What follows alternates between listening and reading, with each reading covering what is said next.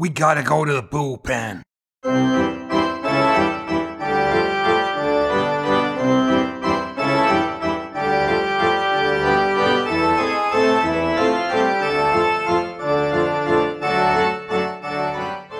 Welcome to the Highland Bullpen, the all-new podcast bringing America's pastime to Scotland's shores. It doesn't matter if you're a Hall of Famer heading for Cooperstown or you're fresh out of the minor leagues, this is the podcast for you.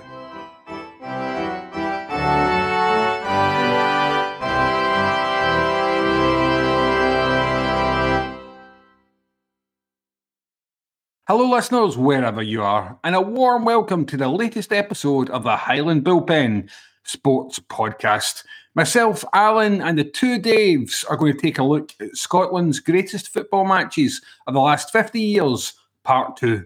So without any further ado, let's get straight to the action. We've talked about some classic old enemy encounters, but we've also had some memorable Scotland games involving the Old Alliance, Scotland and France.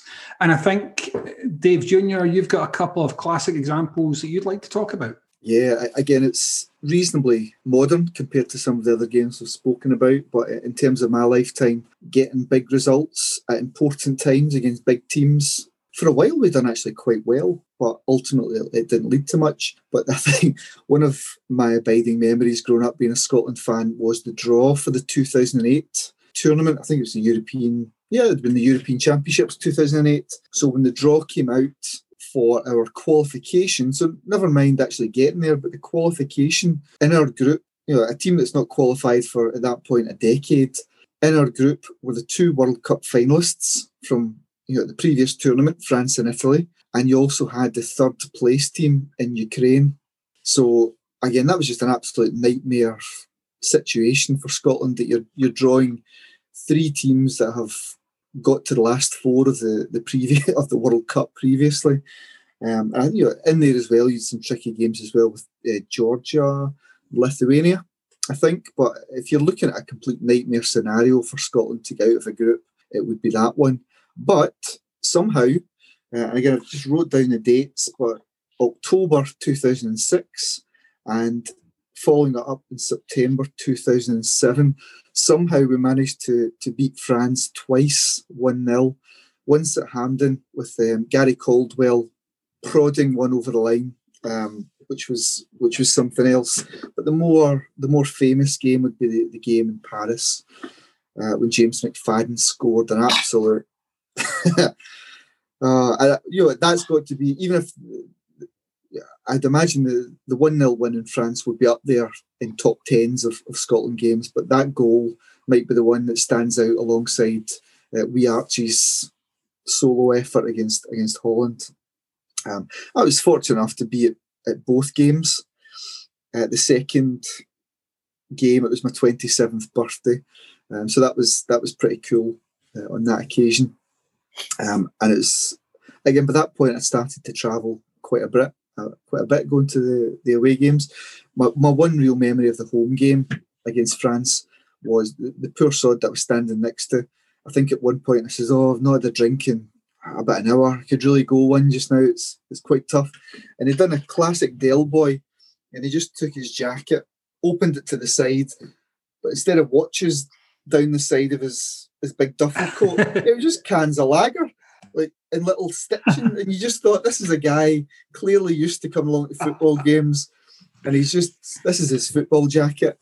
And I think I took a can of cider off him, but he was well prepared. The game over in Paris again was something else. But at that point, France know what they're coming up against. They've just played Scotland a few months prior. They've took a kind of 1-0 defeat away to, I'd imagine the French media would rightfully say that you've lost to some minnows over there. This is a chance for you to sort of turn this around and win a bit of favour back. And again, we went over there, and if memory serves me right, I think Craig Gordon kicked the ball out from a goal kick. McFadden trapped it, one touch, swiveled, maybe took another touch, and then just flew it into the net over the keeper. And again, it was pretty special. That whole trip was fantastic. Paris, as you guys know, is a wonderful place to go. I remember being on the phone to my boss that night, one of Dave's friends, Giles, and he was texting me back and forth, going, happy birthday, wee man, happy birthday. What a really good time, singing songs to him down the line. But we ended up in La Caverne, which is a kind of replica of the Cavern Club in Liverpool, in Paris. And again, it's a lovely naked part of the city, and just a fantastic night. You end up all these Scots. You can imagine the scene when people don't really know. If you're at Hampden, you go into town, you meet up with people, but phones perhaps 2007 not as free flowing at that point. So where the Scots then go to gather and celebrate in Paris, everybody ends up back at the Eiffel Tower. So that was great, being underneath the tower itself for hours, and people manage to find drinks. You celebrate, you bump into people that you kind of half know from other trips. Is that where the chant, it's just a big effing pylon, came from? I seem to remember that. It's a poor man's Blackpool Tower. But when my again, people are taking, just after Faddy scored in that game, you've got people taking photos of the scoreboard, because you just think, right, at what point do France turn up? And you've no longer got that classic 1-0 moment up in the scoreboard, and time kept ticking on and ticking on. And I just remember I was one seat away from the stairwell. You're reasonably far back, and I remember looking round, and it's this fantastic moment, this amazing memory in my head, when I see Superman hunched over, thrown up onto the stairs. Because at that point, again, you get various people travelling to games in fancy dress, and we'd seen them earlier that day. You had Superman, Batman, Scooby-Doo, and someone else. But when you actually see Superman being brought, he's suddenly mortal all of a sudden as he's up chucking onto the stairs. But that was excellent. That whole double header against France. Yeah, Scotland fans, we haven't had too much to celebrate in terms of getting to big tournaments. We've took a few names, not just the last 20 years, but throughout our history, we've managed to come up with memorable moments, really fantastic moments that draw the nation together, that give you strong, powerful memories. And that would be, again, for me, having been fortunate enough to get along to both games, those were great. Obviously, Scotland ensured it was a bon anniversaire for Dave Jr. But looking back at that team there, it's incredible to think the team, particularly in the Paris game there, that Scotland's defence, and some good players in there, but it was Alan Hutton, right back, Steve McManus and Dave Weir in the centre of defence there. Now, Dave Weir was 37 years of age at that point. He'd actually been potentially, he wouldn't have been far off being old enough to be the dad of some of the French players in that team. And their star-studded lineup included Lilian Thuram, Benzema came on, Ribéry played the whole game, Makalele, Anelka, Trezeguet. It was pretty close to an incredibly strong, it wasn't close to it was an incredibly strong France team there as well. And Scotland were actually forced into an early substitution. Dave Jr., I hadn't realised that. I think Dave Jr. doesn't either. He can't remember that. I'd be disappointed if he did. I'm impressed I can remember anything at all about it. But it was, I think, Fletcher was replaced by Pearson midway through the first half with an injury there as well. But it's incredible to look at the team lineup there. But what a game! And in Scotland's history, though, Dave Jr., has there ever been a longer half an hour than the half an hour you had to survive, and Scotland had to survive after McFadden's wonder strike? I think there was a part about it. It's not a cup final. It's not it wasn't win or bust. So I think, yes, it was pretty nervous for the last half an hour, but people were enjoying it. There was a real, fans were mixed in together. If you end up getting beat, it's, that's just Scotland. That's the line you would come out with. Perhaps the last couple of minutes, you're really thinking we can do this. But I think, you're looking at it thinking, why are we ahead? We shouldn't be ahead. We don't probably deserve to be ahead, but we're ahead. And you just enjoy it. You milk it. You're surrounded by, there's quite a lot of French. We're all in amongst each other at that point. And I think it was all reasonably well behaved. So nervous might not be the right word. It was just, it was fun up until an extent, until the point it becomes real and you think, okay, there's points up for grabs here. We can see it out.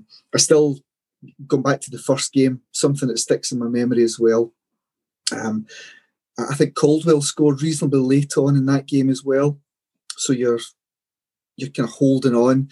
And I don't know if you remember the famous Braveheart scene when I think the English are descending on the Scots, and it's one of William Wallace's first tactical battles, and you get the guys with their kind of weapons on the ground, and you just hear one of the captains shouting, hold, hold, hold, and they're waiting until the last minute to put these spears up. But I just remember this guy. You've always got a guy at the football with this fantastic voice, and you just felt wave upon wave upon wave of France pressure, and you just heard this one sole voice going, hold, hold. And he just kept going up with this every few minutes, and you could feel it because it's just tense, and it's really, you know that it's coming, but you're trying to do your best. But yeah, great memories. Sensational. Yorkshire Dave, what can you remember about those pair of historic victories over France? I remember the goal. I think it was sort of the first item on the news, wasn't it? It was just astonishing, wasn't it? Great result, fantastic. I mean, if you play the game often enough, you're gonna get your just desserts, and definitely deserved that. Scotland managed a remarkable feat in 1977. Well, I should say it was a feat that was achieved via Joe Jordan's hand, but they managed to claim their place in the Argentina World Cup in 1978, which was memorable, to say the least. Terrifying, horrendous, horrific, scarring, whatever adjective you choose, but it certainly had an eternal impact on the psyche of every Scotland fan who can remember it. But apart from the humiliations against Peru and against Iran, there was the one moment, the kind of diamond amongst all the stuff that was going on, a moment that's going beyond football culture into popular culture. It's been immortalised as a ballet and in various other artistic forms, where Archie Gemmill worked his magic against Holland. That was eventually to be a Scotland victory, 3-2, which will live long in the memory. Alan? Yeah, I loved the World Cup 1978. I loved it all the way up till it started.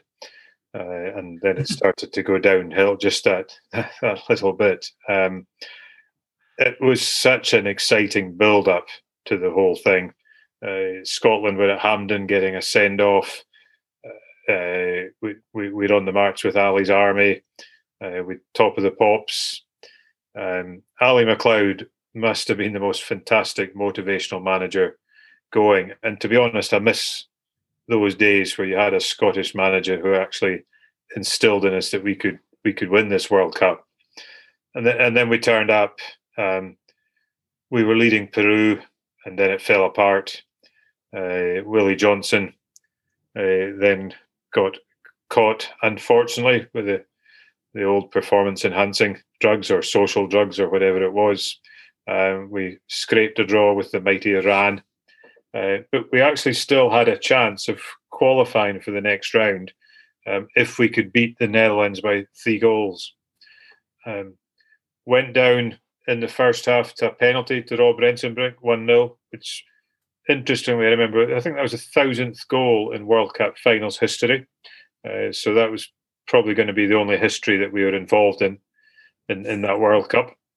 I remember quite a bit about the Dutch team, probably from the stickers, sticker album you had then. There was the Van de Kerkhoff twins, Rene and Willie, Johnny Rep, Rob Rensenbrink.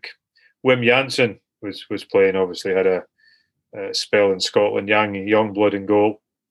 And just before half-time, Kenny Dalglish equalised. We didn't think too much about that at the time.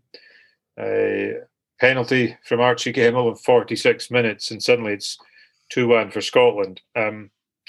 Still don't think there was any expectation that we'd do anything. And then Gemmill scored the most amazing goal I think you will ever see. Absolutely fantastic. On one of my favourite movies as well, you'll see it, Trainspotting. So 22 minutes left. Scotland are 3-1 up against the Dutch team, who are playing fantastic and would be one of the favourites for the competition. And another goal would take us through, but as it was, a wonder strike from Johnny Rep killed us off. But we did then have the advantage, or we do then have the history of knowing that we actually won that game. We beat the Netherlands, who obviously went on to the final, and were beat in the final by Argentina. But it would be the first time, I will admit this, it'll be the first time I cried after a football match, and hopefully the last time I do that as well. As a 12-year-old, it was just too much to take. I guess the emotions of pulling it all together. Almost think, gosh, are we actually going to do this? And the whole build-up to everything. I had a wee scrapbook for the World Cup and all that as well. So, yeah, something was going to happen, but it never quite happened. So that a lot of dreams died in me that day. But here we are, how many 30-plus years later, we're still living in hope. Thanks for that, Alan. Dave Jr. Oh, something that always strikes with me is just how good Johnny Rep's goal was. And it's a shame he's not even talked about in that game, that tournament, for that goal. But that was a hell of a strike. It's been a couple of years since I've seen it, but it's firmly lodged in there about just how sweet a strike that was. I didn't really see too much of Johnny Rep growing up. I know the name. I know he's a hell of a player, but that was a hell of a strike. But wee Archie's goal, as Alan says, it's fantastic. It played so much of a prominent part in Trainspotting. I think it rebrought, it brought the goal back to life. It really put it back in amongst pop culture for Scotland, and that deserves its place. It's whatever actually happened with us going out the tournament. What a goal! What a moment! And it's quite a testament to a hell of a player he was. Absolutely. Yorkshire, Dave. Yeah, I remember it well. And listening to you guys talking about Scotland game so eloquently, and I've shared with some of these memories. Thinking about what you're saying about Scotland not qualifying for major tournaments for such a long time, but you look back to that time, and I remember the Scotland teams of 74 and 78, and of course England famously didn't qualify for either of those. So although you're saying it was a bad experience overall for Scotland, in some respects that it's one of the great moments in British sport, isn't it? That Archie Gemmill. The goal itself was fantastic. That I just love his celebration. And when he turns around, just gives it, right, let's go get another. There's the hope was quite soon cruelly dashed, wasn't it? But Johnny Rep was one of the great European players of all time. He got 3 European Cup winners' medals, haven't they, for Ajax, I think, and that Holland team were fantastic. And thinking back to 74 as well, they were a great squad, weren't they? There's quite a few Leeds United players in there. So, Billy Bremner, I think this is one of your games, isn't it, Rich, that you were going to talk about, the 74 game against Brazil. You can't be a massive Leeds United fan with all the Scottish players in your team and then suddenly actively, be supporting any team but Scotland. You've got to think, well, I hope they get through. And I can still see the anguish on Billy Bremner's face when he's at the far post. He's just missed that sort of header at the far post that could have put them through and beat what were the mighty Brazil. So yeah, the 70s and the 60s for that matter, well, the 70s especially, those two World Cups, they made a big contribution, didn't they? And Scotland in 74, famously, they were unbeaten, I think, weren't they? And, and still didn't qualify for the next phase. So, it was good. I know where I was then when that goal went in 1978. I'm old enough to have been watching that in the pub, in the tap room in the Woodman on Otley Road in Leeds, and everybody cheered, and was genuinely, mind you, half of them were probably Scots, including one of my schoolmates. It was a great moment. And I guess, Yorkshire Dave, you're quite well placed to talk about Archie Gemmill, because he played all of his career, I think, didn't he, down south for Derby, Forest? Yeah, Derby and Forest, fantastic player. I'd need to look this up, but, he had a bit of bad luck, didn't he, when he was at Forest? Did he miss out on the European Cup final or one of them? It didn't sort of end well, did it, with him and Clough? But what a terrific player. I think, Scotland just produced those fantastic midfield players who, they had everything, didn't they? They had skill, that fight, big physicality, and you think it was almost endless. When Leeds United were going to, I don't think they ever had eyes on Archie Gemmill, but they're going to sign Asa Hartford, was around about that time. Obviously they had Billy Bremner, Peter Lorimer would have been in the 74 squad. The Gray brothers, would Eddie Gray have been in the squad? Yeah, I'd need to check that. I'm pretty sure he did go to a World Cup, whether it would have been the 74. I think it would have been 74. Yeah, talented footballer, Eddie Gray. There were certainly 5 or 6 these players in the squad. It probably would have been Joe Jordan, certainly in the 74, was still at Leeds, who probably was at Man United by the time 78 World Cup. David Harvey. Sorry? David Harvey. Yep, David Harvey, one of the few Leeds players who was actually born in Leeds, but he was, was obviously a Scot. Him and David Stewart, both goalkeepers. David Stewart as well, yeah. At the time. So, yeah, you couldn't, as a Leeds United fan, I think a lot of Leeds fans would have, certainly in the 70s, would have been right behind Scotland in those 2 World Cups because of the Leeds connection. Lovely. Now, guys, you discussed Holland there and their various contributions and their huge contribution to football in the 70s there.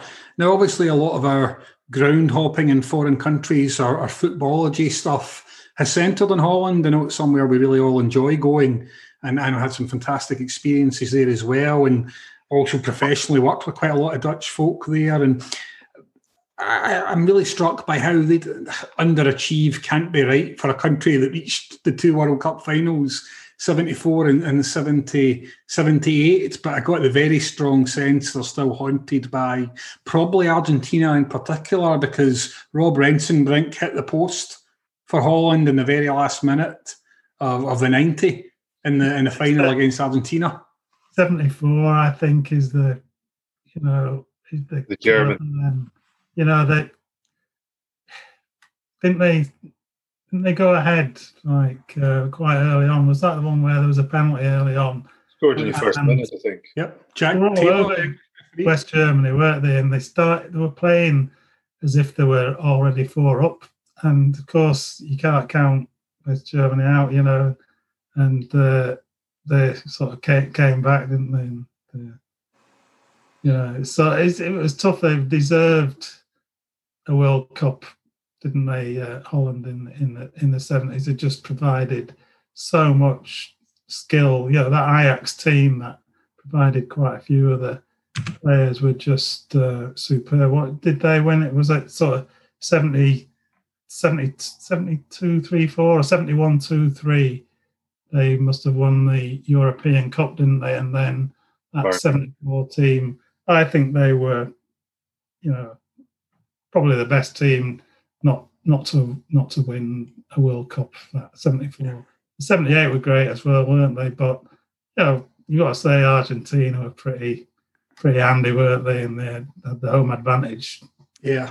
Well, the thing about that Dutch era, it actually kicked off Celtic's misfortune, because Celtic underestimated Feyenoord in 1970 in the same way that Inter Milan had underestimated Celtic in 1967.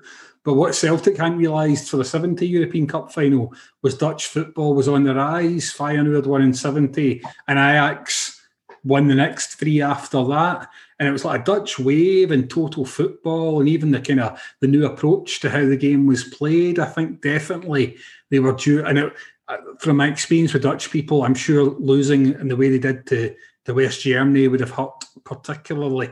Oh, absolutely. Yeah, there's more than just football, obviously going on there. But that would be, I think if you could taken away our own team's fortunes or misfortunes, I think if you could flick a switch and say, well, in a World Cup, that'd be the one I'd say, well, let's see Holland and Cruyff and company get their hands on that trophy.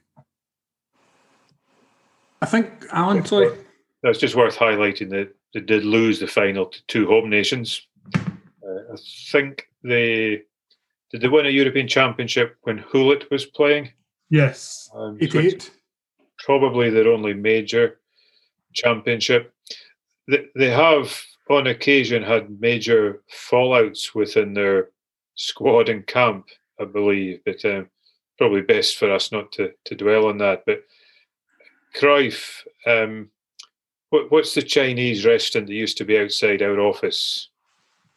Ho Wong? The Ho Wong, yeah. I was in there having lunch with a broker one day, and Graham Souness walked in with a couple of guys for lunch, one of whom was actually Johan Cruyff. And you start thinking that's two world icons of football are having their chicken curry and rice beside you. You think they'd heard that you were coming in, Alan? Do you think that's... Did they get your autograph? Yeah, they wanted a selfie. Yeah, I have to ask to the other bullpen bros who also have working experience with that particular insurance company. If you guys were taking clients or whatever, or customers to the same restaurant as Graham Souness and Johan Cruyff were going to, it must have been good times. We had heavy expenses problems, Richard. I mean, these days... Richard, I was paying claims. People were taking me for lunch. Well, that does make sense. I was going to say, I imagine these days that you're lucky if you could get the bosses to spring for a couple of prawn crackers between you at the whole long. I do wonder, so just going back a little bit, all of us have probably spoken pretty affectionately there about Holland, that Holland team. Given where we've spent quite a lot of our travels the last few years, do you ever wonder if those footballing elements work their way into your psyche over the years, where you've got that affinity for that sport and culture? And Holland just became a bit of an obvious choice for us to travel over there. Good football, good people, a good sort of sporting mentality. You wonder if it's ingrained in you from an early age. Yeah, and many of them can even understand Glaswegian as well, so there's a lot going for them. But yeah, absolutely. I mean, I'm sure there are other countries where, if we'd chosen other countries, I'm sure there would have been others which would have grabbed us in a similar fashion. But I think there's no doubt we've really taken Holland and the Netherlands to our heart, and it's really kind of become immersed in that culture. And I believe, Alan, you're well on your way, and hopefully when the world returns to completing some of your Dutch ambitions in terms of games and grounds you've visited. Yeah, the plan is to tick off the Eredivisie grounds and the Eerste Divisie grounds at some point and fit in a few hoof de class on the way. But got to do them. There's opportunities. It's such an easy thing to go and do, and you can get a 2 or 3. You can get 3 over a weekend, not in the same division, but you can get an Erste or a couple of Erste and one Eredivisie, and do that. So a year ago, next week, isn't it, when we were at last there, sort of Dordrecht, and I know you were. I think it was Dave said it would be great if we could, watch a game sort of live on TV. They're in the sort of second division. The Erste Divisie, the second tier, aren't they? And I had a look into it, but I think the games are in that division are all streamed live. But I did see something. You need something like a VPN, is it? So if you're outside the Netherlands, you can't watch it unless you buy a VPN, which I think is legal, isn't it? And then you can. This VPN then makes the streaming company think that you're in the Netherlands. So there's probably a way of doing it. I did look on Dordrecht's website to see if they had Dordrecht TV, but I don't think they have. I don't think that you can become a member. I was going to email Diane, was it? See if they have a facility for us to become members and watch them direct. But I don't think they do. Play on Friday nights, don't they? But maybe one of you technically proficient chaps could look into it and see if it's possible. We'll look into that. I take it, Dave, you don't subscribe to the Dordrecht 24-hour a day channel, no? No. I follow them on Twitter and I have a look at what they're up to now and again, but it hasn't been going well for them. They could do with us being there for a game because we brought them a bit of much needed luck last time. We saw them win. Willem II are on the verge of relegation, or certainly looking at the playoffs. Are they? Which is a fairly dramatic drop from being qualifying for the Europa League. Sorry to hear that, Alan. Yeah, gutted. No, I'm sure there'll be some sort of staunch allowance that's put in at the end of the season as the equivalent of Neil Doncaster comes along and revamps the rules. My son's first game, so that was against Gibraltar in 2015, and he was so excited. Although I think we went 1 down, or no, I don't think we went 1 down. But Gibraltar definitely scored anyway. We won 6-1, but he thought it was fantastic that Scotland could score 6 goals. So did I. But that was pretty cool. There was another one. It was at November 2013. A good friend of ours, Andrew, I won't give his surname, but young Andrew, the Weasel, came along with me. And we went along to watch a bit of a bore 0-0 draw. But the part that stood out for us was a couple of rows down, a lad get out onto the stairwell with the cameras on him and proposed to his girlfriend at the time. And again, we'd had a little bit to drink that day. So Andy started running down the stairwell shouting, "Don't do it, don't do it." And he actually, the Daily Record had it on the front page the next day. and they had Andy with a speech bubble over his head saying what he was saying, "Don't do it, don't do it." So that was quite funny that we got onto the front page of the Record.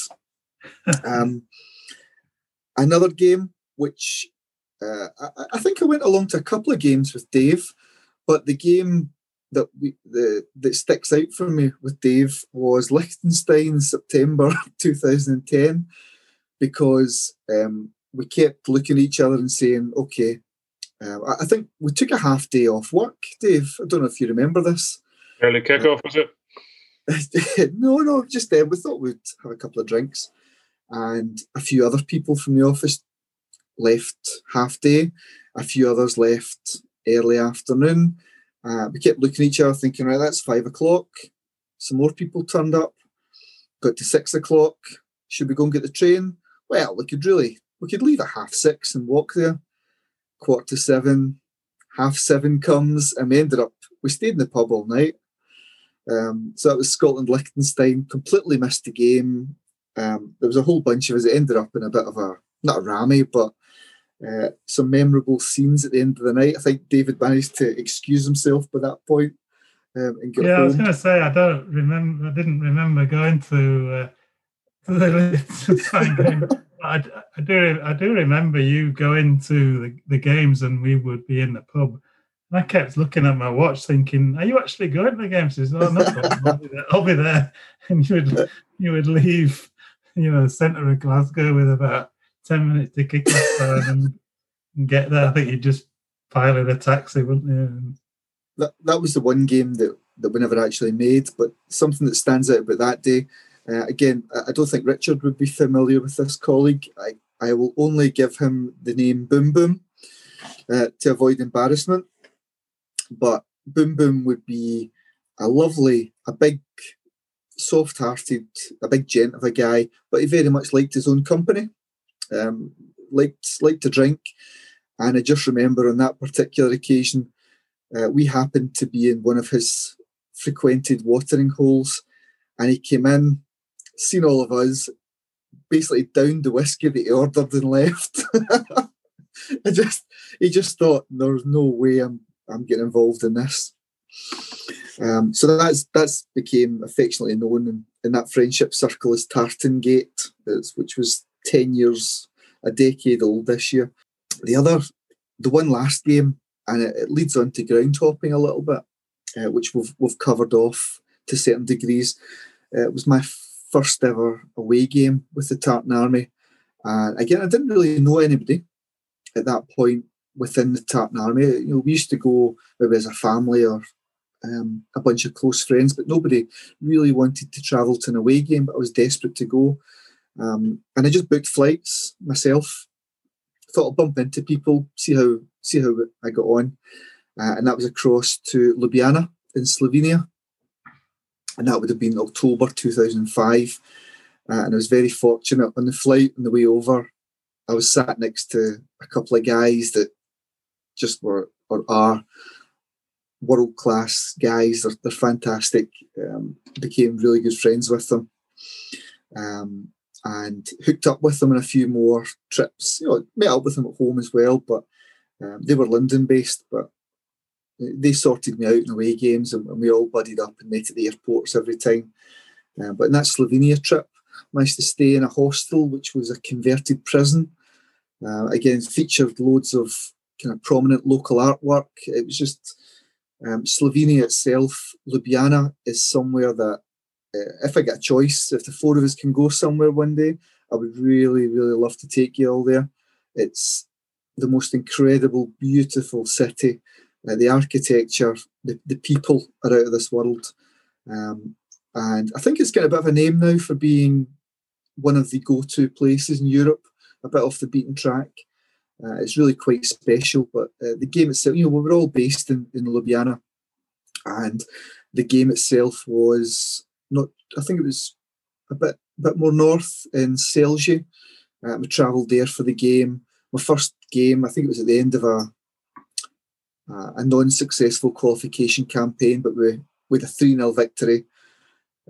Came back in the bus to Ljubljana, spent another couple of days, and just, again, a lot of Scotland fans, it might be an international thing, but people fly out that night or first thing the next morning. But if you manage to time your trip a couple of days extra, you get the place to yourself, you get to see it for what the place really is. And it's just great. Sitting out there, a little bistro, by the water, a really special place. So that left huge memories with me for Slovenia.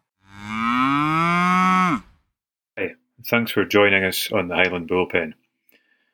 We're also featuring on all the usual social media channels: Twitter, Instagram, and Facebook. Just search for the Highland Bullpen.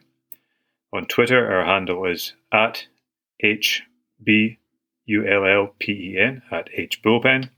At Instagram, it's Highland_Bullpen. And Facebook is quite simply the Highland Bullpen. We've also got our email address, highlandbullpen@gmail.com. We really appreciate those of you who've got in touch, asking questions. We're here to learn ourselves, and we're here to help you guys learn as well. So feel free to contact us and follow us on any of those channels. Fantastic, Alan. And there's never been a better time to follow the Highland Bullpen Sports Podcast. We are ramping up in time for season 21-22 of Major League Baseball. We've got some fantastic preview episodes coming up over the next few weeks where we speak to some American experts who give their predictions for the fortunes of our teams, the Mariners, the Red Sox, the Tigers, and the White Sox. We're also teaming up with the fabulous Birds with Balls baseball podcast to celebrate International Women's Day on March the 8th. So lots to look forward to. Until next time, on behalf of Bullpen Bros, Dave Jr., Alan, Yorkshire Dave, and myself, and not to forget Hamish, stay safe and we'll see you next time.